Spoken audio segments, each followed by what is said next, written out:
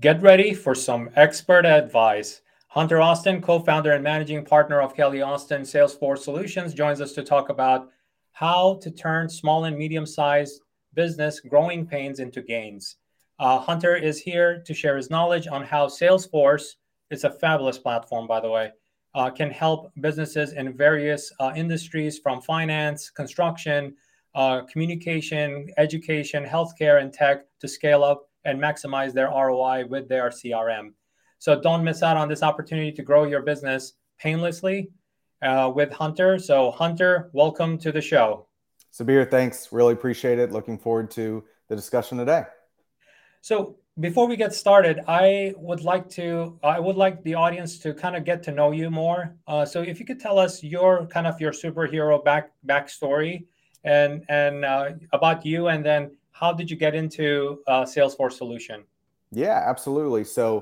My story is one that now a lot of people have actually started to fall into over the last couple years in terms of learning about the Salesforce industry and teaching themselves Salesforce so that they can go get a job in the ecosystem. But mine started back in 2014. So I actually have my brother-in-law and co-founder to thank for it. But he was in-house at a company where Salesforce kind of fell on his plate to be the owner.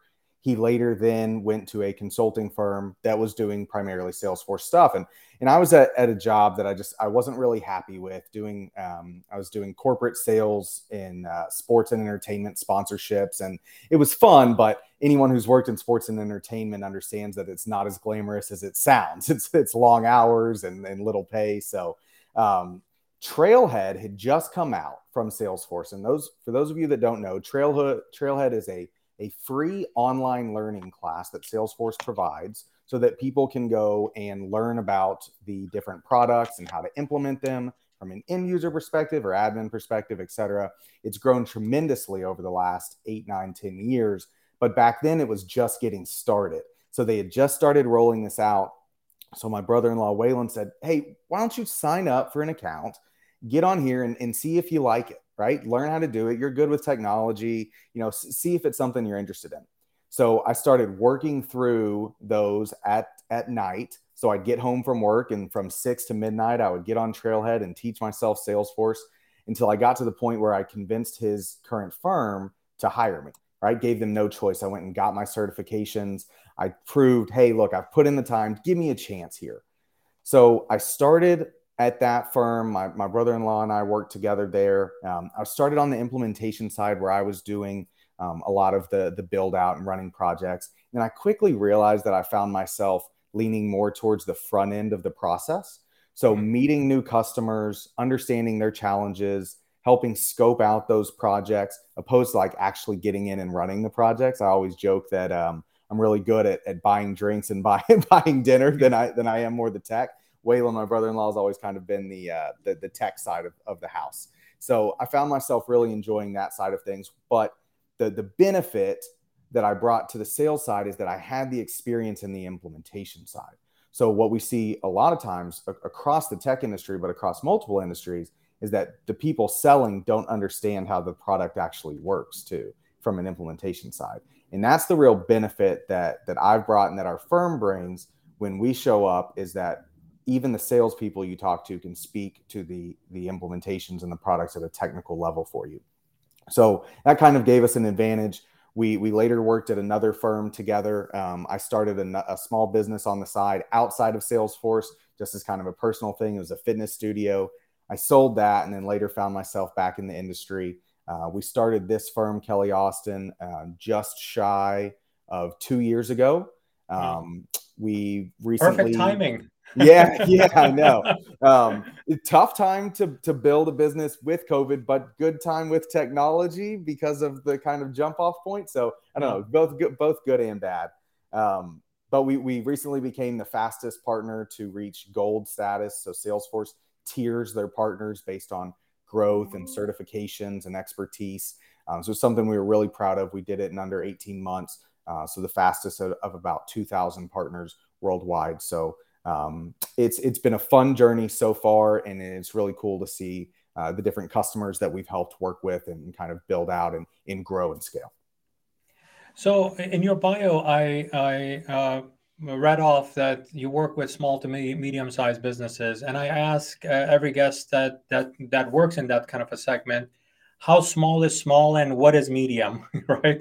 You're Yeah, in a kind of a weird spot. So how do you define what a small business is versus a? Because I have other terms too, micro sure. businesses and tiny businesses and side hustles, Yeah, to small businesses, and then you have small to medium growing, and then you have medium sized businesses, and then when do you go from being a medium to being a large company, right? It's always, sure. it's like, just when you, as a kid, when you know that you aced it as a toddler, and then boom, you're a preteen, now you have to worry about that, and then when you thought that you were good at being a preteen, now you're a teenager. Yeah, Just when you got a handle over it, boom, you're in college, and now you're post teen, you know sure. and now you're in your 20s and you have to deal with that. I think I'm just using that as an analogy, but when you're going through businesses, each one of these stages have different pains, different challenges that you have to overcome as an owner. But on top of that, your needs as far as technology goes, right? Like partner, utilizing platforms like Salesforce, Demandware, Shopify, and all of these kind of things. Your needs are very different at every one of these stages. So QuickBooks may have worked for you when you started your side hustle. It's no longer the right solution for you because it just doesn't cater to your needs right now as a growing company. So how do you define small business versus, and when they grow up to be a medium, and then what's a medium sized business, and then after that when they grow? So there's a lot of different metrics you can use to categorize it, right? Like you alluded to, some people use revenue, some people use employee count, some people use just like how long the company's been around, right? Like even if a company's 500 employees, if it's only been around for 18 months, people could still say that's a small to medium sized business, growth business, whatever it may be. Um, so the way we categorize it is the same way Salesforce categorizes it because we're so tight at the hip with them. And that's by Mm-hmm. employee count. All right. So small to medium sized business, the way Salesforce sees it is really between, so there's different segments broken up inside of that even. But the way I think of it is between 0 and 200 employees is how they kind of categorize SMB, and then they move up what they call commercial. So that's 200 employees all the way up to 4,500 employees. So we kind of play the way the Salesforce partner ecosystem works in just the way people buy consulting in general is that there's kind of in a head count you have to have as a consulting firm in order to work with larger companies, because otherwise you just don't have the bench strength or the expertise to handle all of their needs, right? So you kind of move up as the firm gets more employees, more expertise. You can move up in the company size that you work with. To answer your question, current day, majority of our companies that we work with are between 100 and 1,000 employees, but we have a great benefit of having several enterprise customers. It's not something we target because we're not Accenture, we're not PwC, right? Those enterprise firms, your AT&Ts of the world, those types of companies, right? They're mainly working with large consulting firms. But we do have some where we've got personal relationships. So we can see how they're operating and use our expertise from there, and then relay it down to the other companies we work with and say, hey, prepare for this coming, right? Like you guys might not be there yet. It might not be a challenge today, but it will be tomorrow. And it's better if you handle it now from an architectural perspective, product perspective, et cetera. And then on the flip side of that, we've had the benefit of working with 5 employee companies, and we've seen some do really well, who either have a founder who understands technology or the benefit, and they invest in heavy up front so that they can do more with less people from the beginning, opposed to kind of hitting that 100, 200 employee mark and then saying, whoa, our processes are all in the wrong place. We're using 20 different tools. How do we consolidate now? We work with some founders who have done it before and they get out in front of it. So we have the benefit of understanding both ends of the spectrum, even though our kind of bread and butter is that 100 to 1,000 employee mark. So how do you believe, like, when it comes to, and I'm a technologist, I mean, I have very heavy background in technology, software development, stuff like that, right? That's my training from college, my childhood, everything like that, so I have plenty of Sure. that. But how do you believe that like technology and software like Salesforce can help small to medium sized businesses grow without pain? Let's talk about the pain side of it. If you don't have it, let's talk about that, and then put some lotion on it with Salesforce. Sure. So the pain that we see for the small, medium-sized businesses is that they don't have enough people to throw at the problems. Right. So a lot of our bigger companies, they have issues and they just throw people at it. Right. They've got the head count, they've got the hiring budget. So even if it's a problem that should be fixed from a technology perspective, they just throw people at it till they get there anyways. The small to medium-sized businesses don't have the opportunity to do that.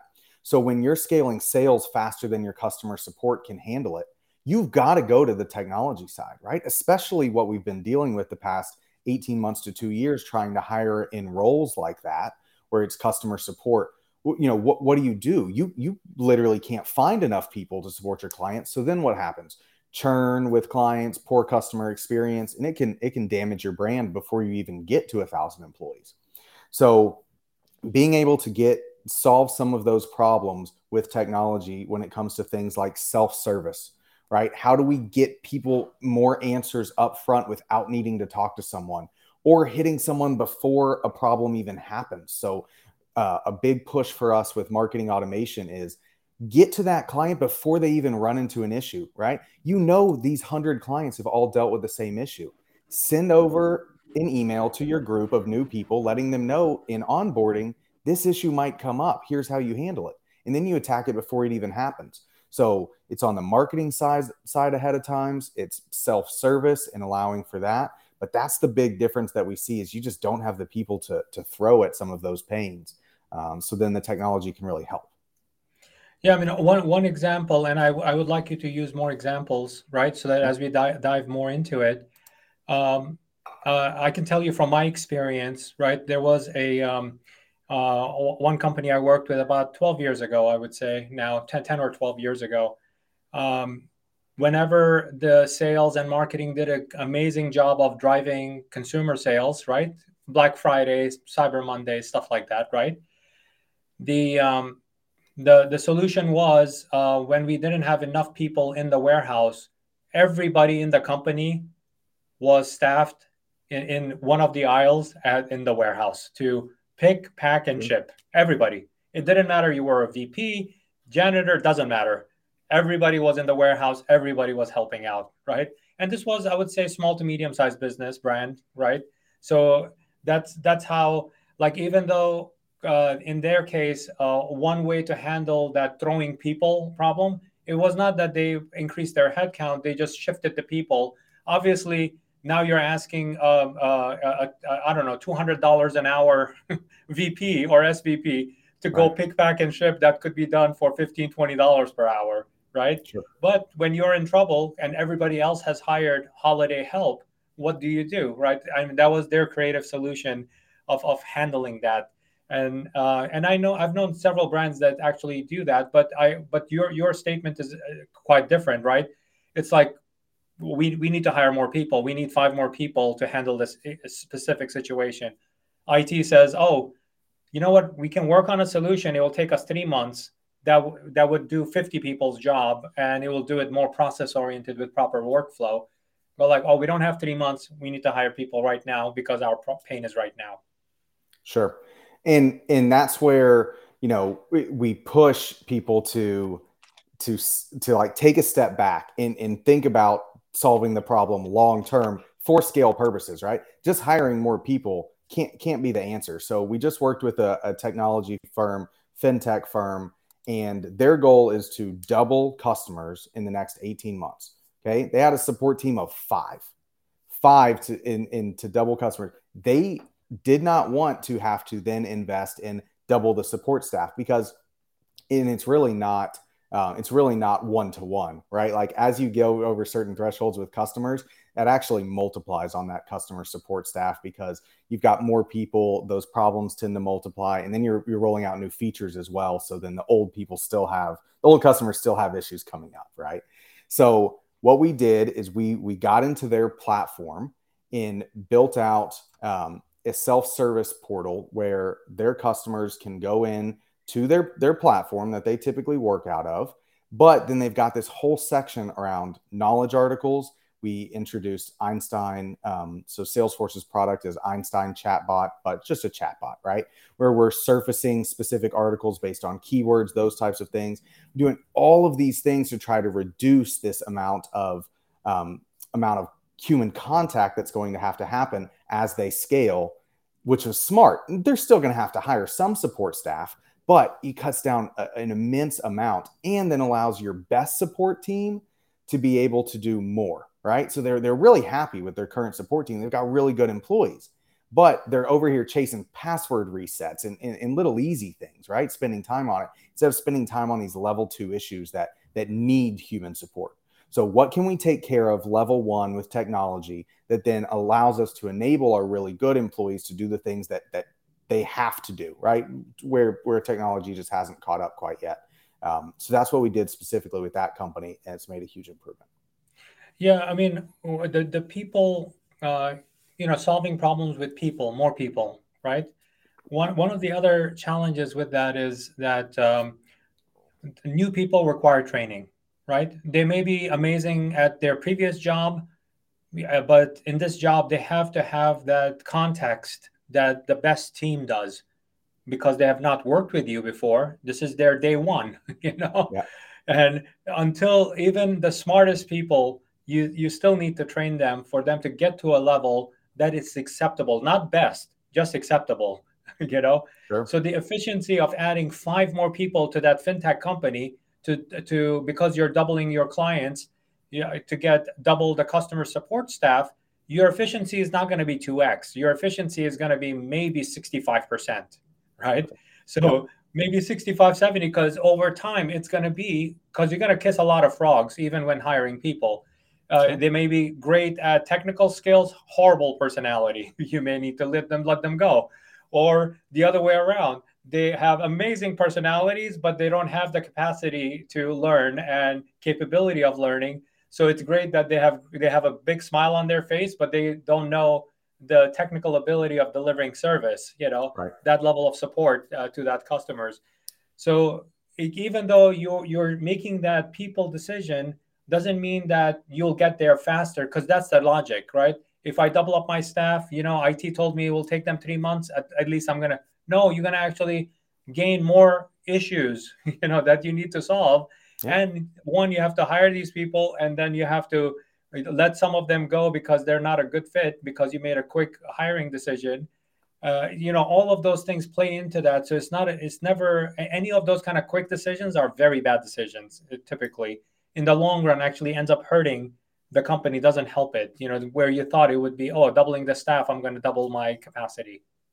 Yep. Absolutely. And a lot of times the SMBs feel forced to make those quick decisions, right? Because they're typically in a race with competition or a race to get to market, whatever it may be. They feel like they've got to go way too fast, right? So it's always easier to just throw a bunch of people in here that's not a 3-month, 6-month implementation. So yeah, 100% agree. Yeah, I mean, some of the challenges I've found, like in small to medium sized businesses, has to do with a technology decision they made initially, right? When it was 5 people, Kelly and Austin, when it was just two people or 5 people, right? You Yep. made certain decisions to go like, okay, you know what? For now, let's use Notion, let's use Basecamp, let's use I don't know, Google Apps is fine for now. Let's just use that, right? Sure. Quick. Oh, your accountant, you have a bookkeeper says, oh, you know what? I know how to use QuickBooks. So get me that. I'll put all of the stuff in there, right? So you get QuickBooks. There are certain decisions you make in the early part of your small business life that some of them lurk around, right? Sure. Yep. And then the problem with lurking around is you have a ton of data and content into that thing, whatever you decided, Notion or Basecamp or whatever, depending on what you needed to do. And now time comes that now you are you're not a medium-sized business yet, but you are a growing small business. Right. You have gone from 5 people, that those pieces of software, even though it was nuisance, it worked, it was fine, right? Yep. Now you've gone to now Kelly Austin is 15 to 20 people, Right. and certain software don't allow you to do user management or role management or any of those kinds of things, right? Now it's starting to hit you. We want specific roles for marketing people, specific roles for salespeople, specific roles for formulators and product developers, and the warehouse people need to have a very specific set of things. But the decisions you made in that early days, and now you're kind of stuck because a lot of that data is in there, right? Can you give examples of, like, because every company goes through that, almost Sure. every company goes through it, where QuickBooks or the online QuickBooks is not enough, and now you have to go to maybe something like NetSuite or Salesforce and stuff like that. That transition. What are some of those challenges that you face when you should know that that's a critical point right there for you as a company for you to transition, bite the bullet and make the transition? Yeah, so we see this a lot with professional services firms, and we can speak really well to it because we are one, right? So here's what happens when professional service firms first start, right? You need something to manage projects. All right, what do you go with? A Trello, a Basecamp, Asana. Smartsheet, Asana, something like that. Okay, now where are you going to bill your time? Well, maybe we'll use like a Harvest or something else, right? Because we went with Trello and you can't bill time there, or we'll just bill time in the accounting software. Okay, where are you going to manage your sales then? Okay, well, we'll start with Salesforce. So we'll start with HubSpot or something, Pipedrive, whatever it may be. And there's these different facets of the business that have to happen. And you typically just pick something and go, right? And so then we'll talk to professional services firm, working with one right now that's merging orgs because there was just an acquisition in the technology professional services space down here in Texas. And their owner, kind of the person who founded the company, built his own project management software on custom software that he built, and he loves it, right? He wants to keep it. Well, the company That's his now is baby. yeah, the company now has 400 employees, and they're all looking at this like, how am I supposed to use this thing, And so then I'm asking, okay, that's great that you're using that. How does that tie back in? Like, how are you pushing sales there afterwards? Oh, we don't. It's just manual entry. Okay, how does it tie to accounting for like invoices and how does that work? Well, we don't. It's just manual entry and double check. And then so like you start talking through these things and you can just hear the inefficiencies when people talk through it. And most of people know it, right? When you actually think through it, how many windows do I have open on my screen at a time, right? The kind of inflection point that I would point to that you asked about is when do you get to an analytics visibility standpoint when you know you need this data to continue scaling your business and you can't access it? For example, when it's early on, right, you're just trying to make things happen, get sales in the door. It's friends and family. It's old business referrals. You're just trying to manage a project so it doesn't fail. You're just trying to hopefully get paid, before something's 30 days overdue. But once you hit that scale and you're like, why can I not look at these projects and understand profitability metrics, right? I need that to know if I need to hire more people.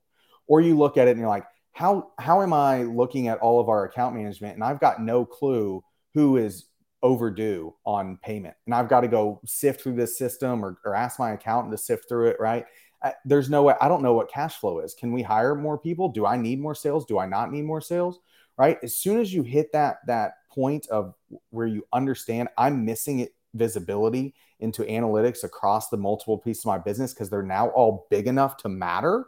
That's when we typically see we get phone calls and we're like, okay, now we have a problem because we've got stuff in 10 disparate systems and they all kind of work and none of them really talk to each other, right? Maybe one or two do, but the others don't. So we've just got this unconnected system. We've just got data everywhere and really none of it does us any good except for when we're looking at it in that microscope. You kind of reminded me of an excellent point in what you just said, right? What I see from my career, right? Of almost 30 years now, right? Sure. The companies that have a very technically savvy founder or co-founder, right? Very technically savvy, meaning that anything you want them to do, they'll sit down and write the Python code, PHP, Java, C Sharp, Sure. Objective C, Swift. You throw anything at them, they're fabulous, right? They'll do magic around that. That's where you have the most trouble. Yeah. First of all, it costs for me any of the SaaS solutions. I think that is lesser of the two evils is going with the solution that's already existing in the marketplace. For $10 a month, it gives you some functionality that's going to help you right now, maybe for the next year or two, right? Yep. That's fine. Yep. Pay up the $10 because maintaining that code that guy wrote, and maybe that person that wrote it, their day-to-day job is not that. Their Correct. day-to-day job is to be the closer for these high profile clients. That's when they sign up the 1 million $2 million scopes. Not that they're not available because they're fixing a code because the invoices are not getting printed properly, right? That's Yep. where you have a gigantic misalignment in the organization, where the person who is supposed to be closing $1 million $2 million scopes is too busy band-aiding whatever code that they wrote, and nobody else understands that code, or because you never hired anybody else because that person was supposed to be fixing it all the time. Yep. So when you have that sort of a disparity, I think that's another signal. In the very beginning, I ask my clients when they sign up, because I help them with growth, right? One Sure. of the things that are detriment to growth is not knowing what you are supposed to do and what you're not supposed to do. And in most cases, I would say 99% of the time, it's what not to do list is more important than the to do list. In most organizations, there will be things like three things we would like to achieve this year. That's it, Right. three things. If you focus on those three things, you will do amazingly well.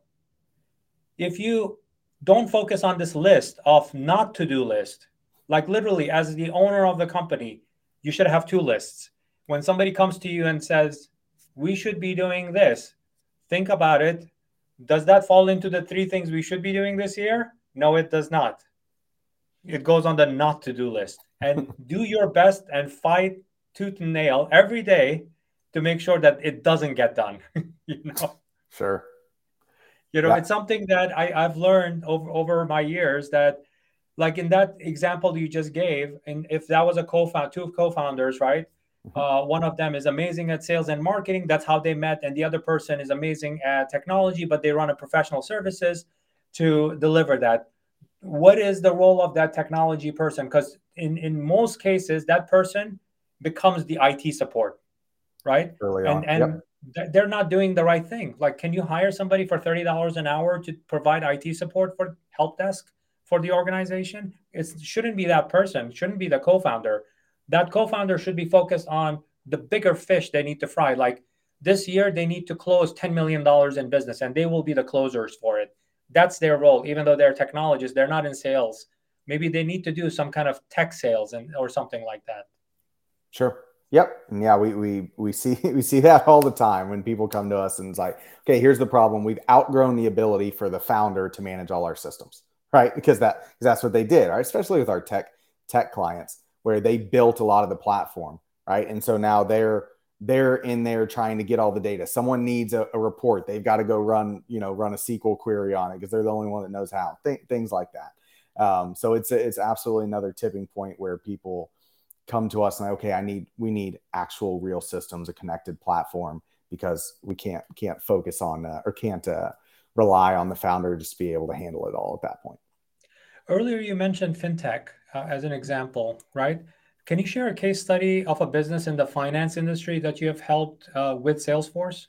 Give Sure. us the So before and after, both sides. Sure. So I'll speak to it's kind of interesting. So insurance falls into finance the way Salesforce does verticals. So it's a kind of insure tech firm that we're working with right now. And they originally came to us. Marketing issues was a big thing for them, right? So they do small business insurance. All right. So they're marketing to these small businesses. And a lot of the issues that they were having was connecting with customers from a marketing automation standpoint post the initial sign up, right? So a lot of people think of the marketing automation just for upfront and converting leads, right? Nurturing leads, waiting till someone raises their hand so then you can turn it over to an AE. And it's great for that, right? And Salesforce has some awesome tools where we can personalize the website based on behavior and do all these cool things to be able to nurture leads from a marketing automation standpoint. But this client was struggling with following up with those clients after they signed up through the onboarding journey. And then as they go through for things like cross sell, upsell, those types of things, right? So they're relying on the sales team to be able to go out and reaching out to these hundreds, thousands of customers and being able to speak to them about cross sell, upsell, how are you doing, just pure account management stuff, all those things, right? So we went in and we developed several marketing automation journeys for them to where, based on behavior, based on timelines, based on like contract coming up, those types of things, where we're hitting them early with this marketing automation. We've got what's called journeys, right? Where they're going down these steps. It's 120 days before their policy's up. Right. So we want to send out an email and let them know, hey, here's potential changes. Hey, have you been thinking about this type of insurance? Do you want to add it? 90 days hits, another thing happens, right? And along the way, if they're interacting with that email by clicking, maybe in that 90-day email, we speak about a certain type of insurance that they don't have already. They click that email. We've got interaction there. Now we've got sales team involved to come talk about that insurance along with the renewals team, right? And a lot of companies do sales and renewals together, but some people split it. Regardless, we're getting out in front of that, opposed to just getting to like the 15, 20-day mark and say, hey, are you renewing or not? We're talking about it early with the marketing automation, and we're pitching that upsell early, right? Trying to get involved before it just comes down to, hey, here's your price to renew. Do you want to add anything, right? That education up front. And that can span across multiple industries, obviously, but we've seen a lot of success with that in fintech specifically. So let's change the industry, right? Sure. And this one, I think, has a lot of complications, at least from my view, right? And that's the construction industry. Like, let's say home construction, right? Sure. Home construction has, you have the contractors, you have the architects, you have the people who are actually doing the work, right? And Yep. then every bit of anything you do needs a permit, needs a license, needs to be approved. Electrical, plumbing, cement. The cement guy is late. You're not getting enough logs because we had COVID lockdown in the very beginning. All Yep. sorts of problems, and there Sure. are in your workflow as a construction company. You face a lot of challenges, right?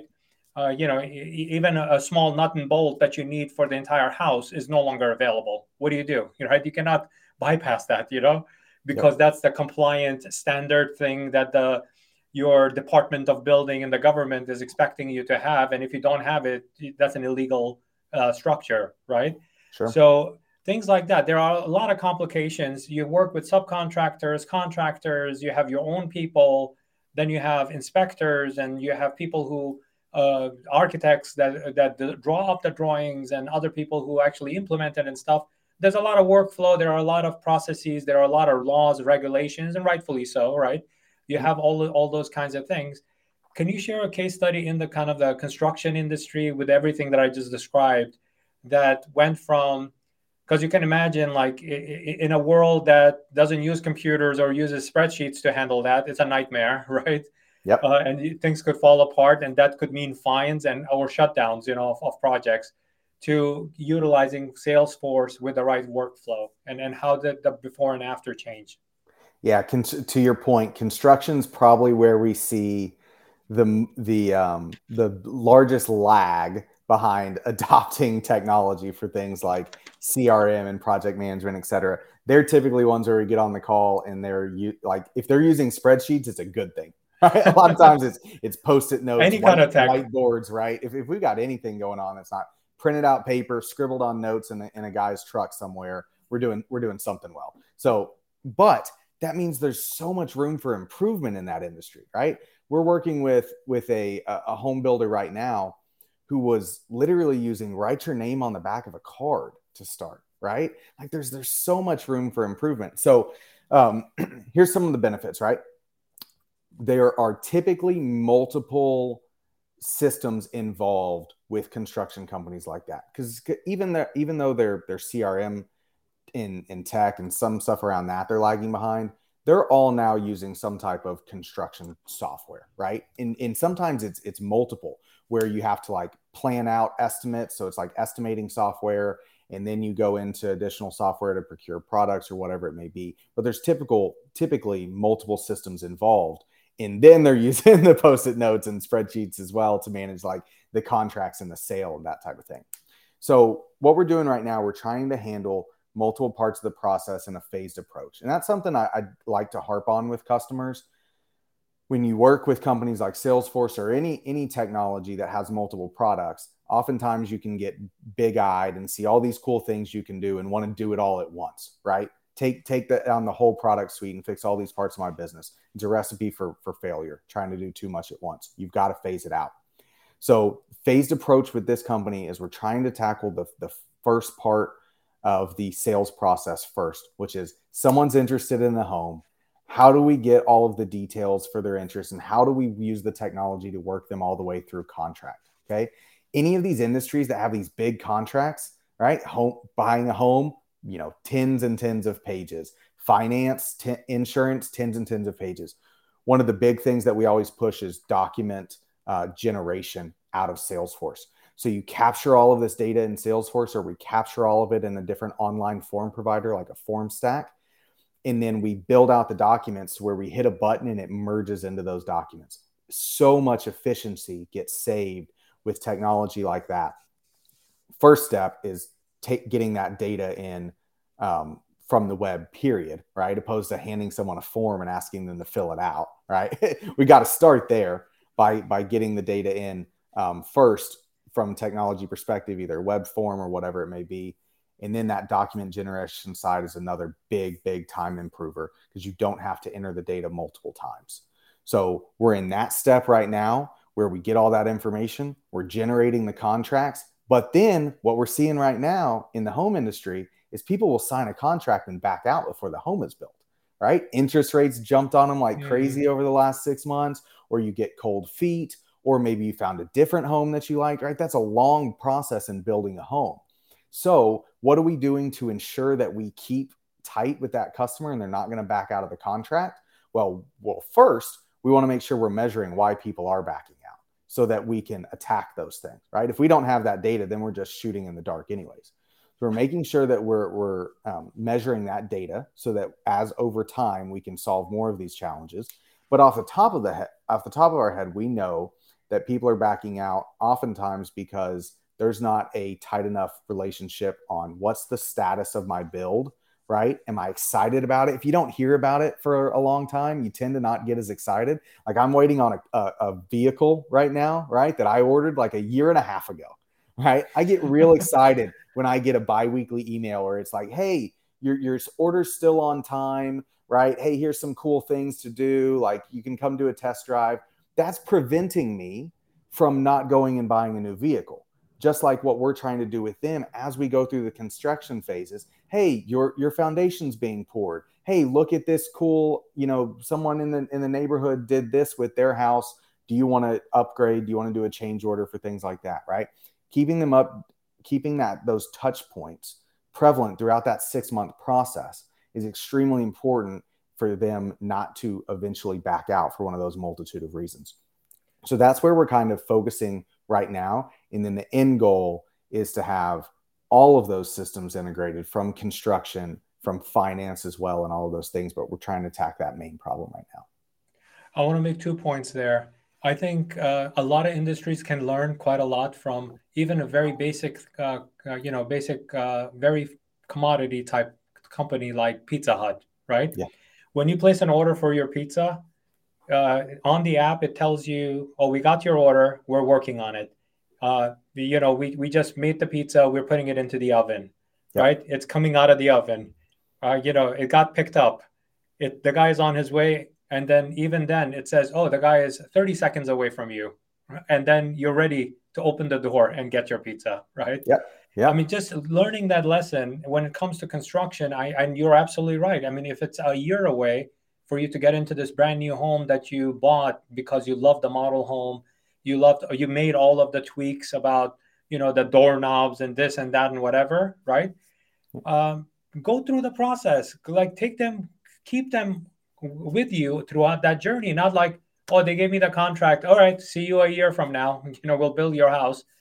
Go through the process of, oh, all the doorknobs that you had selected, this one, it's already ordered, it's coming in, right? Yep. To the foundation is getting poured, the plumbing is getting done. Oh, Anderson renewal and Anderson Windows is coming. That's the only company I know that makes windows, by the way. My knowledge is very limited in the They've construction done field, well. right? They've done Good well. brand. No, actually, the guy keeps on dropping off their cards in my home, so that's how I know. There you go.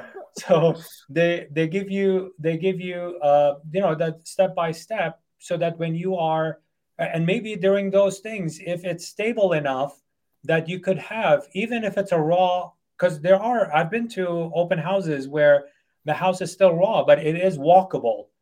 Sure. Why isn't that open to the owners for them to come and walk through the backyard, or even stand in the front yard and look at how the construction is going and stuff like that, right?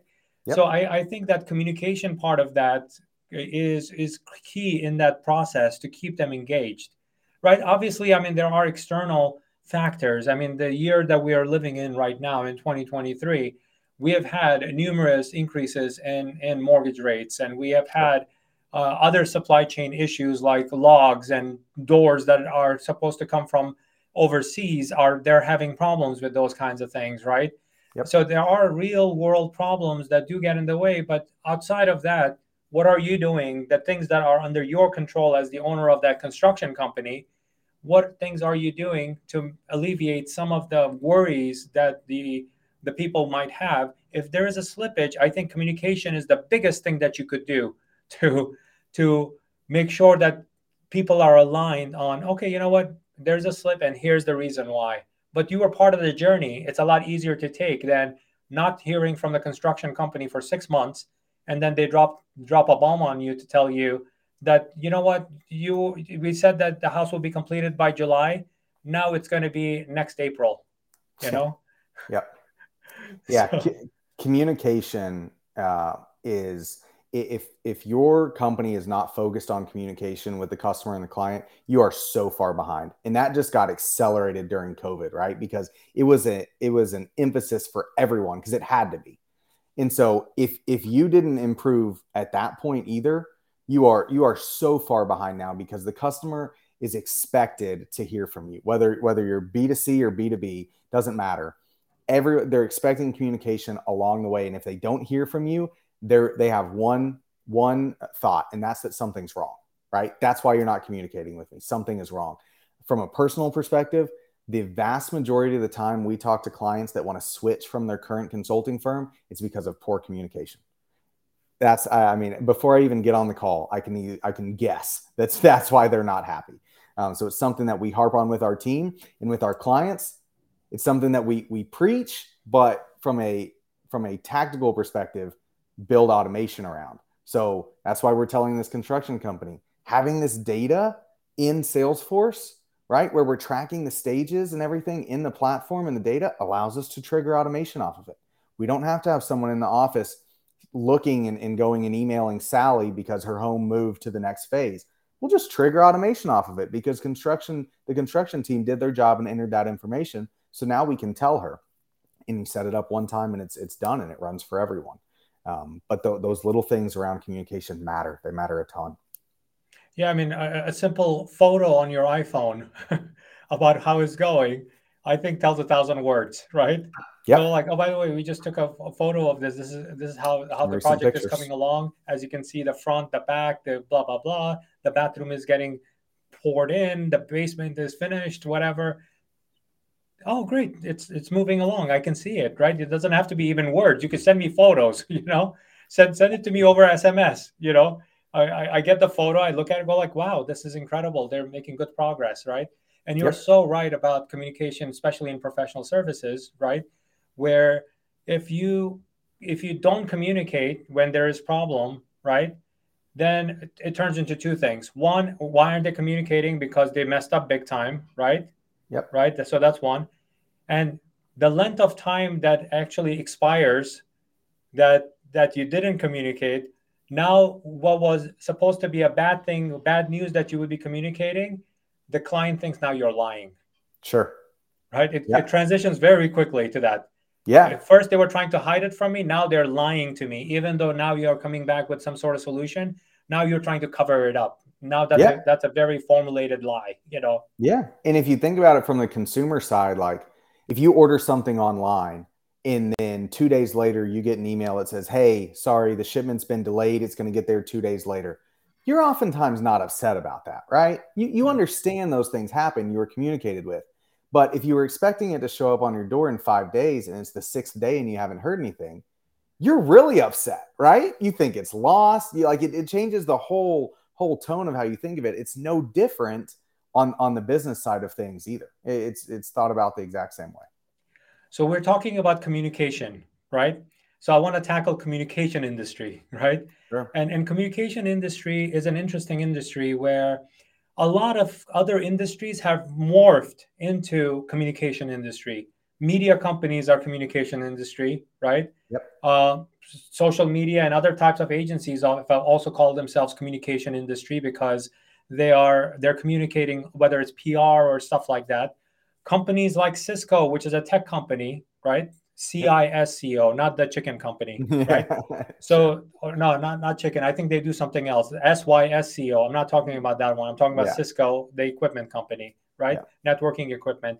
They also call themselves communication because they handle network hubs and routers and Wi-Fi and mesh and all sorts of things like that. So when it comes to communication industry, can you share an example of, first of all, what type of a communication industry company is it, and how did transitioning into like a solution and workflows related to like Salesforce help them grow out of their growing pains? Sure. Can I use telecommunications? Good. Fair enough. Yeah. Yeah. Perfect. All right. Let's go with telecommunications. So we've recently rolled out fairly large product with the telecommunications company on the West Coast. And big thing for them and a lot of other telecommunications company is resellers, right? Resellers of their telecommunication service. So they've got all of these people and they're literally out on the street. They've got sellers out on the street that aren't technically their employees, right? But they're reselling their service. And so what we've rolled out for them, Salesforce's product is called Experience Cloud, but the way to think of it is like a portal, right? That's the word that most people understand is a portal. So the benefit that we have there is that we can build out all this technology on the sales side for them in-house to manage their sales process, manage their sales pipeline. But then using the portal technology, we can expose that to all of these resellers to where they don't have like full access to Salesforce. They're not logging into like that company's Salesforce org, but we just give them their own little window. It's like their own little personal sales hub where they can go through, but we have control over everything that they can do inside of it, right? So we are pushing them down that kind of opportunity sales funnel, those stages that we want them to run through. Anytime they put in a new lead or opportunity, we have immediate access to it where we can work off of that and say, oh, that's either not a good lead, or we can see all of their metrics. But it allows us to enable that kind of external and additional sales force with the technology that we've already built out, and then we've got full control over it. It also allows us to push information for them, right? If something new comes out for the technology, or there's a new spiff, right? Sales contest, for those of you not familiar with the word spiff, we can push all that information out over that portal, right? It's a communication hub. It's a hub for them to monitor sales, all those things. So it's extremely beneficial and allows us to enable thousands of resellers, but working out of our platform. What we have a lot of people do with resellers is they go do all their leads and they're working everything. And then what happens? Every month they send a spreadsheet over. Hey, here are the leads that I'm working on. You have no real-time visibility at all for any of that. Wow. Yeah. Now I'm going to tackle two industries. I'm going to challenge you with two different industries. Okay. Both of them are highly bureaucratic, right? Sure.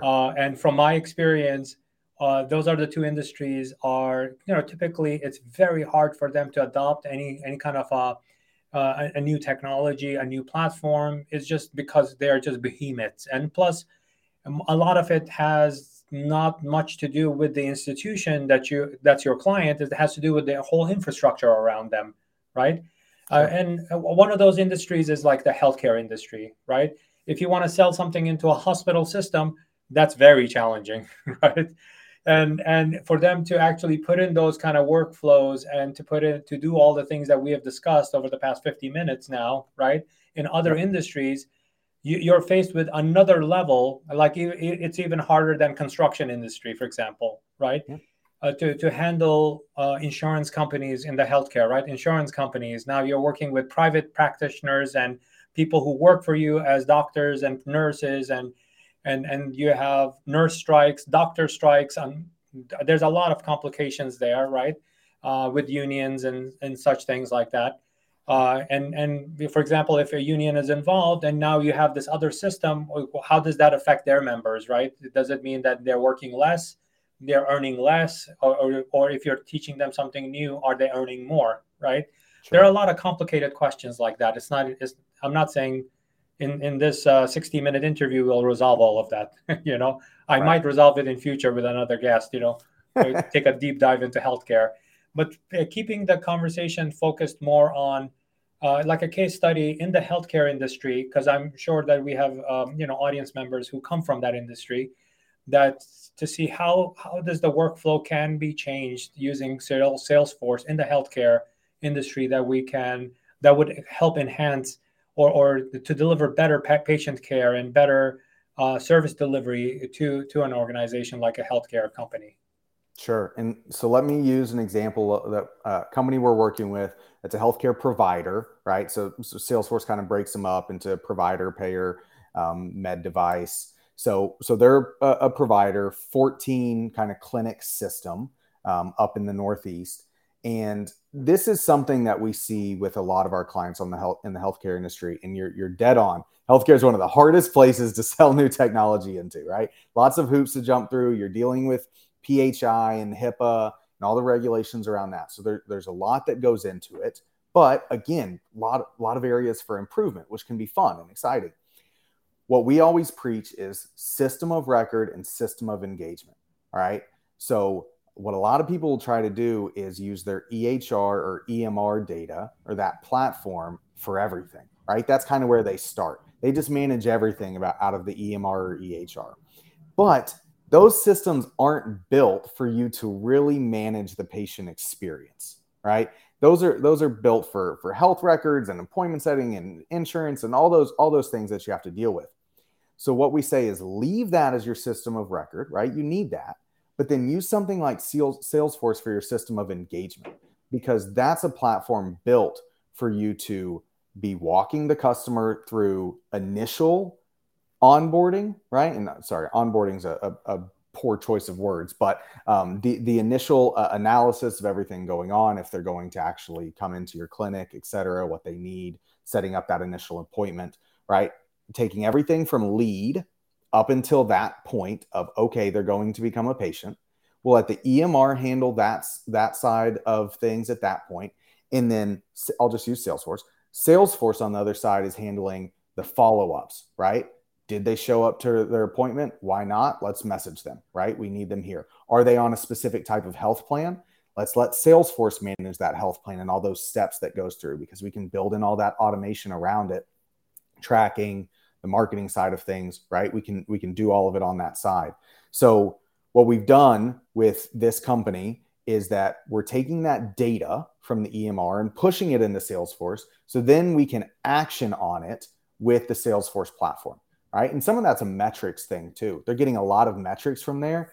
Naturally, the EMR, EHR systems of the world don't have awesome reporting engines, right? They're usually not very customizable. So we push that data into something like Salesforce. We can now see that data how we want to. We can action on it. And then we can use it to build our engagement layer off of. So that's the big thing that we preach on the healthcare side. When we talk to like med device companies and that type of thing, they're mainly just sales teams anyways. They're a little bit easier. They understand the CRM, but that's the big push on the provider side. System of record, system of engagement, let the two do their own thing. They've got to talk to each other for it to be really done correctly. But that's another industry where if your patients aren't being communicated with like overly, then they're going to leave. They're going to go find somewhere else. If your patient portal isn't really strong, if it's not easy to access, they're going to go find somewhere else. Like there's an extremely high level of expectation around communication from consumers right now in things like the healthcare industry. It's funny that it's not so funny, but it's funny because every TV sitcom has an episode where one of the lead characters is waiting for the doctor or the hospital to call them back for some test result, Sure. whatever that test result is. And it's funny. It's funny because all the sitcom writers know that's a pain point Yeah. for Yeah. every patient in the world, right? When they're the anxiety that you get when you're not being communicated to, and they turn it into an episode that has to do with one of the main characters that's waiting to hear a DNA test to any kind of some kind of a disease type of a test results or whatever to see what they need to do about it and stuff like that. So that has become like a table stakes for every sitcom that's out Yeah. there, and it has made it that communication pain point has made it into sitcoms. You know. Sure. Oh, absolutely. It's true. So, I mean, briefly, I do want to talk about another industry, and if you could give me a quick example or a case study in the education. Education has it's another just like healthcare. Education is unless it's a private education company. I'm saying public education that's related to the government tends to be has its own complications. You have your teachers union, you have bureaucracy around the schools itself. I'm actually I'm part of the board of directors for a charter school where I live, right, to advise them on digital and social marketing. That's what I do as a volunteer. But there is a lot of bureaucracy around education, right? And Sure. then when you think about education, how has like the solutions you have implemented using Salesforce help alleviate some of those challenges? So there's several, and we work with some large public orgs where we're doing things like random stuff, like working with the building out systems so that their professors who are getting patents, we can manage their royalty payments and stuff like that, right? Like some stuff that's out there too. But what we're seeing a lot is improving is student experience through that portal, right? Another use case for the portals, similar to what I was talking about with the resellers and telecommunication, but instead we're repurposing that portal for onboarding experience for things like student information, could be all the way down to like grade information, whatever it may be. But customizing that portals where they have something to go to so they feel connected to that institution is really important, right? And I'm not just talking about like your blackboards of the world where you're logging into a portal to get, class information. This is university information that we're pushing out there. Those portals have seen a big one that we've seen because now these companies are they're or sorry, not companies, but these institutions are competing with a lot of this online learning that's come up over the past as well, right? So they want to make sure that they've got a real relationship with the student, all these cool things that they can be doing on campus, the benefit of being on campus opposed to just at home, just checking the box on a diploma. So I know that's a quick example, but that's where we've seen a lot on the education side recently. So, Hunter, you have shared with us like so many rich examples and case studies across so many different industries that we just talked about. So many amazing points and kind of not only growing pains but solutions too. But what is your number one like $100,000 expert insight into like because you've been helping companies that are going through their growing pains, and the solution that you usually implement has to do with Salesforce, but what is that expert insight that you can share? What is that one thing that you want those entrepreneurs, whether they're running, small businesses to growing businesses like medium-sized businesses, that they should be aware of that they can take away from this episode? So here's what I'll say, and it'll net to 100K because I think it saves you 50 and makes you 50. All right. When we, I'm willing to bet it's going to be a lot more than it's going to sure, have dividends over yeah, the years. It will be absolutely, $1 million, not 100,000. absolutely. Okay. Um, the what we see when people implement new technology or need new technology, et cetera, is the executives are involved in the evaluation process. The executives sign the contract, and then they hand it over to the team to figure it out and make it work, right? And it's the absolute wrong way to handle this process. You've got to involve the end users who you're expecting to adopt this technology early on in the process, and especially in the build. For companies that we work with that don't want to bring the sales team in until training time at all to get their opinion on anything, and you're just going off of what the VP of sales thinks they want their sales pipeline to look like and work, then they come back to us, months later, and they don't understand why the sales team doesn't want to adopt the system. Well, you didn't involve them, right? You're not asking them, is this working for them? Does this make you do your job better? Salespeople care about one thing, and that's making more money. And if you put technology in front of them without showing them, hey, this is how you're going to help, this is how you're going to get better at your job and allow me to help you get better at your job, therefore making you more money, they're not going to do it.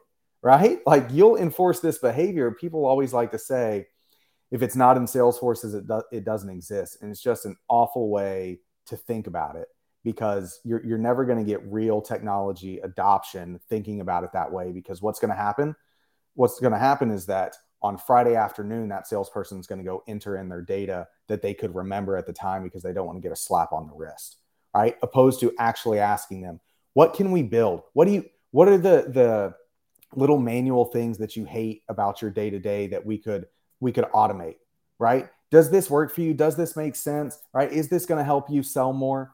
Involving the team that you're asking to adopt the technology will help you get more out of it, because technology can improve the top line and bottom line, no doubt, right? So it'll help on that side, and then it'll help ensure that you don't waste all this money that you're investing in the technology that you're buying, and the time and resources to build out that technology. So that's my $100,000 tip. Involve the team, ask for constant feedback, and ensure that they're getting out of the technology what you want them to. I mean, that's an excellent point. Like, I mean, the very thing we just covered has to do with communication. The communication just cannot be just for your customers. It has to be internal communication also, with especially with the Salesforce that's going to be using your people, that will be using the platform.